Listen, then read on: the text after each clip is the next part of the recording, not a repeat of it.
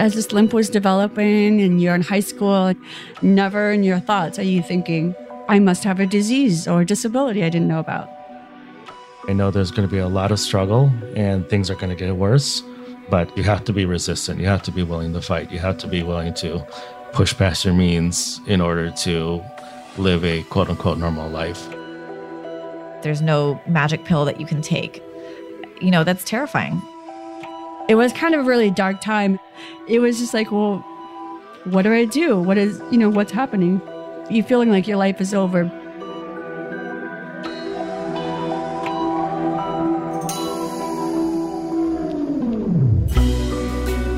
How terrifying would it be to fight an unknown enemy, one you didn't recognize and didn't see coming?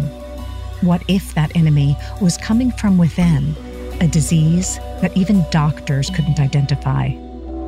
Nearly half of all Americans suffer from some chronic illness, and many struggle for an accurate diagnosis. These are their stories. I'm Lauren Bright Pacheco, and this is Symptomatic.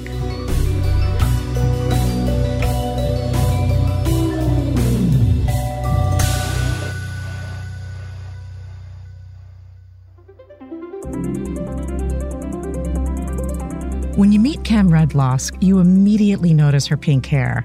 And then as you talk to her, you quickly notice that she has a fiery and creative energy to match. So I'm actually a self-taught illustrator, and all of my drawings are related to moments inspired by my rare debilitating condition, and it just kind of took on a life of its own. Cam has gained a following for her emotionally evocative illustrations, which reflect her long, arduous journey to find a diagnosis and learn how to live with an elusive disease that has altered the course of her life. One of the things that she's really good at, and I don't even know if she does it purposely, is the fact that she's so open and vulnerable about herself. You know, most people shy away from wanting to be too honest or show their insecurities or even faults. And Cam's like, you know what, I can't really avoid people seeing my insecurities to a certain extent. And so I might as well just be open about it and talk about it myself and let people into the conversation. That is her husband, Jason, who first met Cam when they were in design school in Michigan. But Cam's symptomatic journey started long before then. So I'm a Korean-American adoptee, and I was abandoned at birth. I was born with a cleft palate. I also had a deadly liver disease and chicken pox. I had measles. And this is all in the first 4 months without a mother or parents, whatever. I was told she abandoned me right at the maternity clinic. And I spent 4 years in an orphanage until an American family in Michigan adopted me. I have 3 brothers. I always say they were homemade. I was imported. It was a very typical Midwest upbringing. Cam grew up in a pretty competitive soccer household where her father once played and brothers were eager to follow in his cleats. Cam showed impressive talent on the field too, moving easily to varsity level as a high school junior. Soccer was a huge part of my life. I played for 13 years. And then when I got into varsity soccer, I was just noticing I was running slower. I would kick, and it was such a disconnect with my mind and my body, and there would be such a delay, and I'm like, what is going on? Here I am on the varsity soccer team, and I felt like I was just embarrassing. I'm like, what is going on? I am not myself. What did you think was happening at the time? Because you must have been gaslighting yourself to a certain degree. Well, I agreed with that I thought, well, it's me. It's easy to be very self-critical. And it was just another reason to be down on myself. And it was just a lot of self-loathing. It was a very difficult time because I thought it was my fault. So when I look back at that time, I just remember all these issues that I had that I didn't know was something. And instead I blamed myself. But this wasn't her fault. It wasn't something she could just work through with some extra practice session or drills. And little did 16-year-old Cam know, these were the first symptoms of a disease that was about to rapidly change the course of her life. Like a year later, I just kept complaining about it. My room was down in the basement, and so running up and down the stairs is a very normal thing for me to do. And then suddenly it became really difficult. I just couldn't I would try to run up the stairs and I was like tired by the time I got to the top. And I was like, well, that's strange. Also, a gait or a limp started developing. I was thinking, that's just weird. Am I so lazy or out of shape that I can't even get my ankle to move? So I did start telling my parents, I think there's something wrong. Something is going on. And there was still that hesitance of like, oh, Cam, you're just not trying hard enough. So we went to the family doctor. And pretty much he said he thinks one leg is shorter than the other. So for about 2 years, I wore a shoe lift. Nothing was changing. It was just getting worse. And I would tell my parents, hey, this is not getting better. It's actually worse. And this shoe lift is kind of hurting. The response would be, it's because you're not wearing it. And as it got worse, then it became obvious, like there's something going on here. From delayed reaction time quickly turning into drop foot, as Cam struggled to understand the events, the mysterious deterioration of her mobility was only just beginning. That must have been such a painful period, 16, 17, and 18, where you're trying to draw attention to something you don't understand, and then you're blamed for the symptoms. Yes, that was very difficult. And honestly, it's more difficult in hindsight. I think that's something that a lot of us could potentially do, maybe to our child. If our mind isn't there, we don't want to ever go there and consider that it could be a health thing. But now that I know what was wrong, I do feel a little bit of sadness for the young teenage Cam who kind of just had to go through it alone. You know, you're in high school and you just feel like, all my senior friends are playing soccer and I'm the loser who didn't make the team. And again, never in your thoughts are you thinking, I must have a disease or a disability I didn't know about. But contrary to the challenges, Cam never let what was happening to her physically get in the way of her goals, a theme she'll carry through her entire journey. She pushed through her first misdiagnosis and set her sights on studying industrial design in college. And as her symptoms worsened, she pushed even harder for answers. So I started seeing specialists because I felt like there's something neurology related. And again, I know nothing about medical, but what I found throughout the entire process is, wow, there's no one that is going to help me. They all just gaslight me or give me pills that aren't helping me and making it worse. I didn't anticipate such a long journey of trying to figure out what was happening to my body. And pretty much every specialist was the same. I would go, they would do some tests, and they were all about the same area of diagnoses around my disease, but it wasn't the diagnosis. So one was like limb-girdle muscular dystrophy. One was facioscapular muscular dystrophy. One was dermatomyositis. While Cam was diligently searching for answers and also working through a grueling industrial design program, she met Jason, who was in the illustration program at the same school. I just saw her. I was like, oh, wow, who's that? Like, she looks super cute. She jokes that I stalked her, but when I figured out that she was in the industrial design program, I would kind of make my way over there every once in a while and kind of check things out just to see if she was around. They instantly became friends, but she made it clear they were just friends for now. So do you remember how she opened up to you? How did her health struggles come up in conversation? We probably talked about it very casually and very lightly. I didn't want to just bring it up and be like, hey, like, why are you walking with a cane? She brought it up at some point while we were hanging out, and she explained to me a little bit more about the story, honestly, than the prognosis, because she didn't actually know for sure what she had at that time. But she kind of explained that, yeah, she had been seeking an answer for a long time. Now, using leg braces and a cane on a daily basis, Cam was able to get around, but it seemed to become more difficult by the month. Feeling that pressure without a proper treatment, Cam felt more emboldened to move on to the next doctor to try a different approach to figuring out what was wrong. So I had about 6 different diagnoses. 2 of the diagnoses I had early on, limb-girdle muscular dystrophy and polymyositis. Those seemed like, just based on the symptoms, that those could be it. But obviously after a while living it and taking the medication, it was just a feeling like, I don't think those are it. On top of the frustration and mental toll it was taking on her to constantly feel an answer was always eluding her, it was increasingly difficult for Cam to even get herself to these appointments on her own. But she was determined to find an answer because she held on to the hope that if she did, her mobility could be restored. So there was an urgency for you to get a diagnosis because did you think that if you got the right diagnosis, you could reset things, that there would be a cure?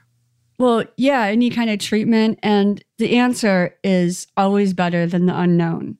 Even if it's a terrible answer, at least it's an answer, because then you don't feel crazy or you don't feel so alone. So it's really the answer that you're looking for. Not ever realizing it could be this significant and this life-altering. I just thought, well, there's something and they'll give me some medicine and I'll be fine. Desperate to find a potential treatment that could slow or even reverse the loss of her mobility, Cam hit an emotional wall when a neurologist took 8 months to give her the results of a biopsy. Despite her search, though, she sympathizes with her doctors. And so I'd have to drag my disabled body using a cane and leg braces into this hospital center. And they would tell me, oh, we don't have your results yet. And this is 8 months later. And then I would go back in again and they would say, we don't have your results. And I was thinking like, what is going on? And I just finally said, you know how difficult it is for me to come in here? Why wouldn't you guys tell me that you don't have them and make me come into an appointment? The lead neurologist, he basically said, and I was getting teary, and he knew my parents were going through divorce at the time. And, you know, college is very difficult. And he basically said, oh, I'm sorry. Is it because your parents are getting a divorce? Do you need some medication for that? And I get it. I have sympathy for doctors. I get that they're getting a lot of non-specialists coming in, telling them what they think is wrong. But there is also something to that where the person does know their body the most and got the most skin involved to try to solve it. Cam was on an emotional pendulum, swinging from determination to loneliness and back again. After 5 diagnoses that never seemed to fit and traveling all over Michigan trying to find an answer, Cam had an idea and a glimmer of hope to go to the best hospital in the country for rare diseases, the Mayo Clinic. It's so weird looking back on it, but when you're in it, all these things aren't adding up. It only adds up in hindsight.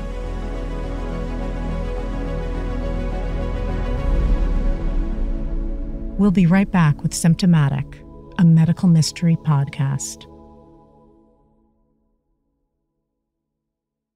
What are real people with psoriatic arthritis saying about Cosentyx? I had to do something. I started Cosentyx. I moved better because of Cosentyx.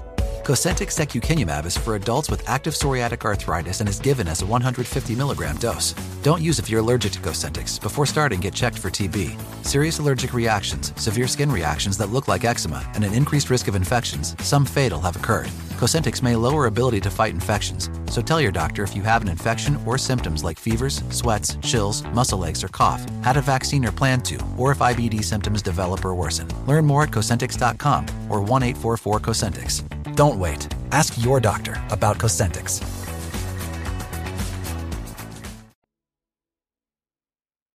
Now back to Symptomatic, a medical mystery podcast. Cam had been a rising soccer star in high school when some mysterious illness started targeting her legs, taking away her mobility piece by piece, while juggling assignments in a grueling design program as a very independent young adult. She went on a mission to try to find answers as to what had been ailing her. When you're in it, all these things aren't adding up. It only adds up in hindsight. But, you know, at the time, you're just like, I don't know, I'm trying to finish college. I know there's some kind of disability or something going on here. So that was very important for me to finish college. And so I was very hyper-focused on making sure I get my degree while I'm trying to figure out my diagnoses. But now she had a new possibility for hope of a diagnosis. She was traveling to the Mayo Clinic to see the best doctors in the country. So I flew there actually by myself, which is really difficult looking back. How old are you at this point? I mean, I was old enough. I was probably like 24, but it didn't actually bother me then. It doesn't like, more so as an older person, just thinking back on it. Cam was at the Mayo Clinic for almost a week, going through a gauntlet of tests trying to get to the root of the issue. But she only had to wait 2 weeks to get a phone call that would change her life. I was in my parents' kitchen on the phone, the ones with cords. They said, you have G&E myopathy. And I was like, okay, well, what do I do with that? How do I even know I still have this? Because I had just gotten 5 different incorrect diagnoses. Though Cam had reservations at the time, the diagnosis was correct. She finally had an answer to what had been slowly taking her mobility from her since she was a teenager: G&E myopathy. It's a hereditary muscle disorder that starts when you're born, but the actual symptoms don't start until usually your teens or 20s, early adulthood. Often starts with weakness in distal muscles, distal meaning towards your hands and feet. So often foot drop, where you can't lift your feet up at the ankles, and then progresses slowly throughout the body in your skeletal muscles, in your limbs. And over the next 10 to 20 years, patients may lose the ability to walk and may have to rely on a wheelchair. They may have trouble with breathing in less common cases, but it is slowly progressive. That was Dr. Manisha Korb, an assistant professor and neuromuscular specialist at UC Irvine. She's also the doctor currently overseeing Cam's care. Cam struggled for years to get answers to what was happening to her. Is that uncommon with G&E myopathy? No, it's very common to not have a diagnosis for a long time, especially in the days before maybe 5 years ago, where genetic testing became more readily available and much cheaper. So now we can diagnose it pretty fast. I mean, I would say as soon as someone came to a neuromuscular specialized clinic, we could do a genetic panel and find out within a few weeks. But before that, I mean, when she was being worked up in the early 2000s, genetic testing wasn't readily available. And so she, for example, went through multiple muscle biopsies, and they could tell there was obviously some kind of muscular dystrophy going on, but to nail down exactly what type was a much longer process. Cam was now equipped with the knowledge of what had been attacking her. It now had a name, but coming to terms with her options, hope of finding a cure and gaining back the mobility she had already lost, was a battle of its own. When I'm reading the prognosis of this disease, I really don't know what to think, because it's telling me, okay, you're going to not be able to walk, you're going to go into a wheelchair, and complete immobility. And it's not like I didn't believe it, but you look at it and you're like, wait, I'm going to not be able to move in the future? It's like maybe your mind does some tricks and doesn't want to accept that, but you don't know what that means until it starts happening. Because I read it, I knew what was going to happen, but as I've gone through these stages of the disease and progressing and different milestones of my body, I've realized how little you can truly understand textbook jargon of what's going to happen to you. And that's something that has encouraged the way I share, where I make it more personal, because you don't realize that when you read it, even the person that's experiencing it. Struggling to wrap her head around a prognosis that says her muscles will slowly deteriorate until she loses all of her motor skills, she goes from feeling alone on her journey for a diagnosis into a deeper pit of despair after having one. It was kind of a really dark time, and something that I've recently shared on my Instagram over the summer. Very lightly, I mentioned that I was suicidal. It was just like, well, what do I do? What's happening? And there's an element of you feeling like your life is over, because there's this association with disability that it's not a life worth living, which now, as a disability advocate for over 20 years, I realize that's a very harmful and incorrect assessment. But, you don't know that as a child. When I looked at someone disabled, you just view it as something like that's so unfortunate. And so we've been riddled with all of these narratives of disability and disabled life, of that it's not worth living. While still struggling to reconcile what her future will be like with her life's goals and ambitions, Cam goes back to the physician whose dispiriting advice gave Cam the push she needed to take back the reins. Then I went to my physiatrist, and he said, oh, I have heard of that. It's extremely rare. My suggestion to you is you should quit college immediately, get a less ambitious job, maybe a secretary, and just get ready for a life of basically nothing. So the doctor basically told you you're up against insurmountable odds, your best strategy at this point is just give up. Yes, that is exactly what he said, which is really shocking. Instead of internalizing her diagnosis as something that would restrict her life, she took it as a reason to take advantage of every single day from that moment on. Cam's attitude from that respect has always been a benefit to her because Cam has a very resistant, resilient kind of personality, meaning if you tell her she can't do something, she's going to say, oh, yeah, I can. And so that was pretty much what happened is she said, well, yeah, I am going to finish school and I am going to have a career. And largely that's what she did. I just felt like that diagnosis put a lot of time limit on my life suddenly. And that's probably what catapulted or the origin of my philosophy of really living your life came from. Cam immediately went on a soul-searching journey to Korea. It was the first time that she had visited her place of birth, even going back to the orphanage she lived in until she was 4. The trip restored her. It invigorated her. It reshaped her perspective on her future. I booked a ticket. I left 2 weeks later, and I think that really helped change my thinking. It's not that it wasn't still difficult, but it's just realizing that there was a lot to live for. There's a lot of life out there, and there's a lot of things that I want to do. And I think I subconsciously made a decision that I was going to live my life as fully as I could before immobility happened. Cam was still slowly losing control of her legs when she returned to Michigan from her trip. She quickly realized she needed to live somewhere warmer to make her lifestyle easier. Michigan is a lot of winters. And what would happen is I'd fall on the ice right outside my door and just be laying there looking up at, the dark sky. And I thought, I need to get out of here. I need to go to warm state because I know I'm going to get more disabled. And I decided to move to California. Out of the blue, Jason called and he said, oh, I'm in California right now. If you want to come stay with my roommate and I while you look for a job, that's perfectly fine. And so that's how it started. It's kind of funny because I joke that when she came out here, I was like, oh, yeah, you're looking for work? You can stay with me and my roommates, but it was secretly entrapment. In the beginning stages of coming into California, it was a little nervous. Like I didn't technically know Jason super well. We're friends, but I'm going to go live with them. And I'm having much difficult time getting around and I didn't have a job. So it was a little scary. But it worked out. I got a job. I started working at Mattel. And my whole life in California began. After her diagnosis, Cam was determined to dictate her independence and success.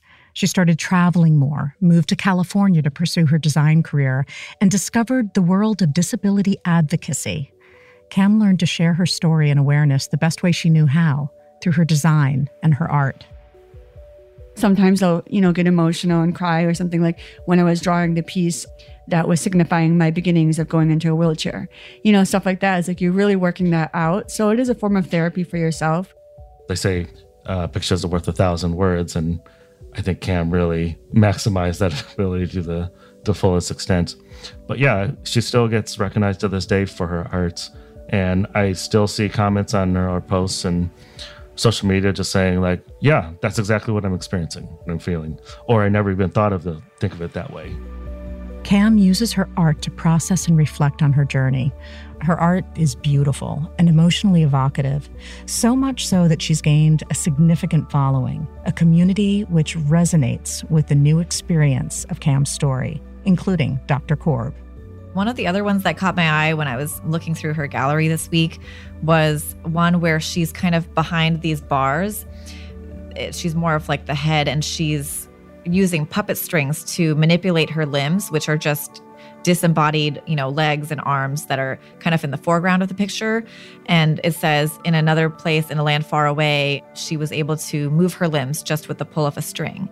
And I thought that was a really powerful way of looking at it. And it's hard for us, if we're not affected with those symptoms, to understand what it feels like for them on that side.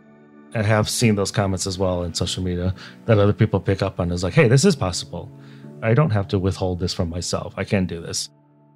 Cam's openness to share her story with other people through both her art and her warm spirit has led her to become a speaker for different advocacy groups around the world, in particular GNE myopathy patient groups. There's patients in Japan as well. They had heard about Cam, and so they had invited her over to kind of consult her on how to start a patient advocate group. So we went over and we talked with them and we had a great time, and they showed us around, and I was like, what better time than now to, do something unique and propose to her. Buoyed by Jason's unwavering support and the hopes that sharing her story might help others navigating their own struggles, Cam's outlets through art and advocacy address the visceral reality of living at the mercy of her condition. Jason and Cam are now working through how to live with the constantly changing nature of GNE myopathy. I'm an artist. I need my hands. So that's kind of been a looming shadow that, okay, this is another thing I'm going to lose. Wow. So the grieving process has become something that you've had to look at as almost a marathon. Yes, it feels like it never ends. And you get adjusted to one stage and then another one comes up. You're like, okay, I can deal with this level of progression. For me at this stage, it's the same thing I say every year. If it could just stop right here, I'd be fine with it. I don't mind being disabled. I'm very used to it now, and I think it's brought a lot of perspective, an interesting way of living. But I'm constantly like, I just wish it would stop right here. I wish it would stop taking more, because that's the difficulty is once you adjust to a new level, then another loss happens. So you have to go through the whole process again. I think when we learned about it, like what the full diagnosis was, and you hear the words like complete immobility, like you have an idea what that means. It's kind of an abstract concept at that time. My initial reaction was like, oh my God. And then I felt really bad for what Cam was going to have to go up against. There's a lot of negativity associated with it, but my initial reaction was, because we had been together for a while and I was invested, it was like, well, it's terrible, but I'm glad that I'll be able to be here for Cam. Cam has been on a long, arduous journey to understand what was happening to her, fighting against misdiagnoses and internal gaslighting while feeling herself slowly lose control of her body. Cam's experience has only reinforced her fortitude to take advantage of the opportunities she has in her life, countering her loss of mobility with creativity and purpose. So even though I'm sure she feels trapped in her body, she's not letting that stop her. She's still active with multiple creative outlets in terms of her writing and her art, and speaking out for others to be able to find their diagnosis faster, with less inconvenience. I think that's incredible. The word heroic is usually applied to these, superhero type characters who are invulnerable and can do anything, but like that's not heroic if you're invulnerable, right? Like being heroic is someone who is vulnerable, someone who can be hurt, whether physically or emotionally. I remember how difficult it was when I was alone going through this. And what I've realized through 15 years of advocacy is everyone just wants to feel seen. They want to feel validated. It's very rewarding that people can feel a little bit more whole or connected just through the aspect of someone else sharing their story. And that's all I'm doing is sharing my story.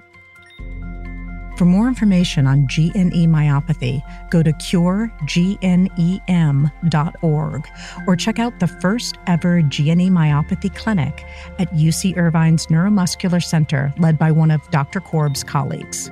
My name is Cam Rudlosk, and it took me about 8 years to find a diagnosis for GNE myopathy.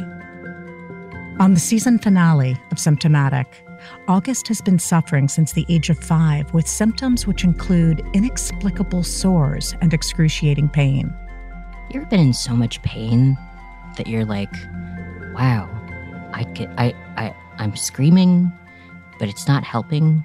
Perhaps I should stop screaming because it's not helping. What can I do? What can I do? There's nothing I can do. He goes on a search for a diagnosis that, even once found, continues to provide daunting medical challenges. Symptomatic, a medical mystery podcast, is an original podcast from iHeartRadio. Our show's hosted by me, Lauren Bright Pacheco. Executive producers are Matt Romano and myself. Our EP of post-production is James Foster. Our producers are Ciara Kaiser and John Irwin.